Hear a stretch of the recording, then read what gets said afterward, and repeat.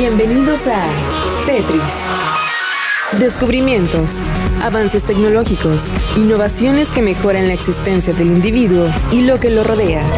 Tetris, que la ciencia te acompañe. Comida servida por... ¿robots?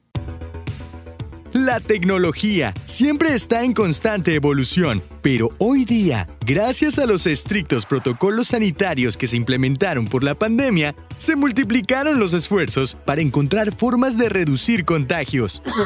Un ejemplo de ello es un hotel que recientemente abrió en Miami, el cual utiliza robots meseros, que sustituyen a los empleados, eliminan el error humano y a la vez reducen el contacto a cero y eliminan el riesgo de contagio.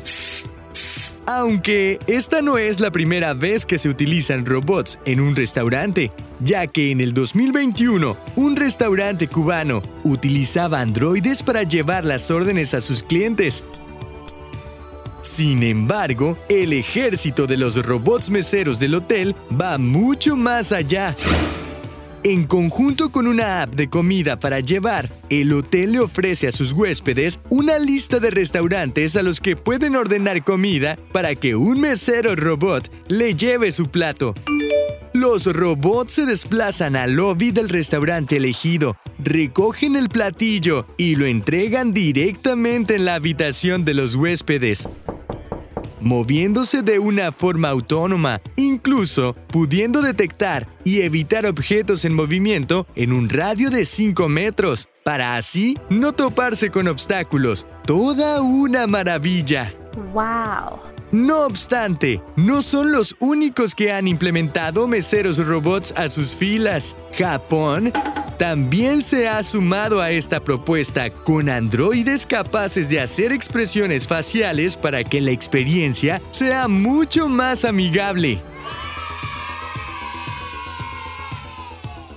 ¿Y tú? ¿Qué opinas al respecto? Esto fue Tetris por Radiante FM.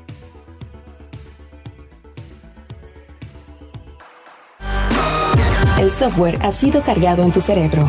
Ahora puedes usarlo y compartirlo. Esto ha sido todo en Tetris. Te esperamos en la siguiente emisión.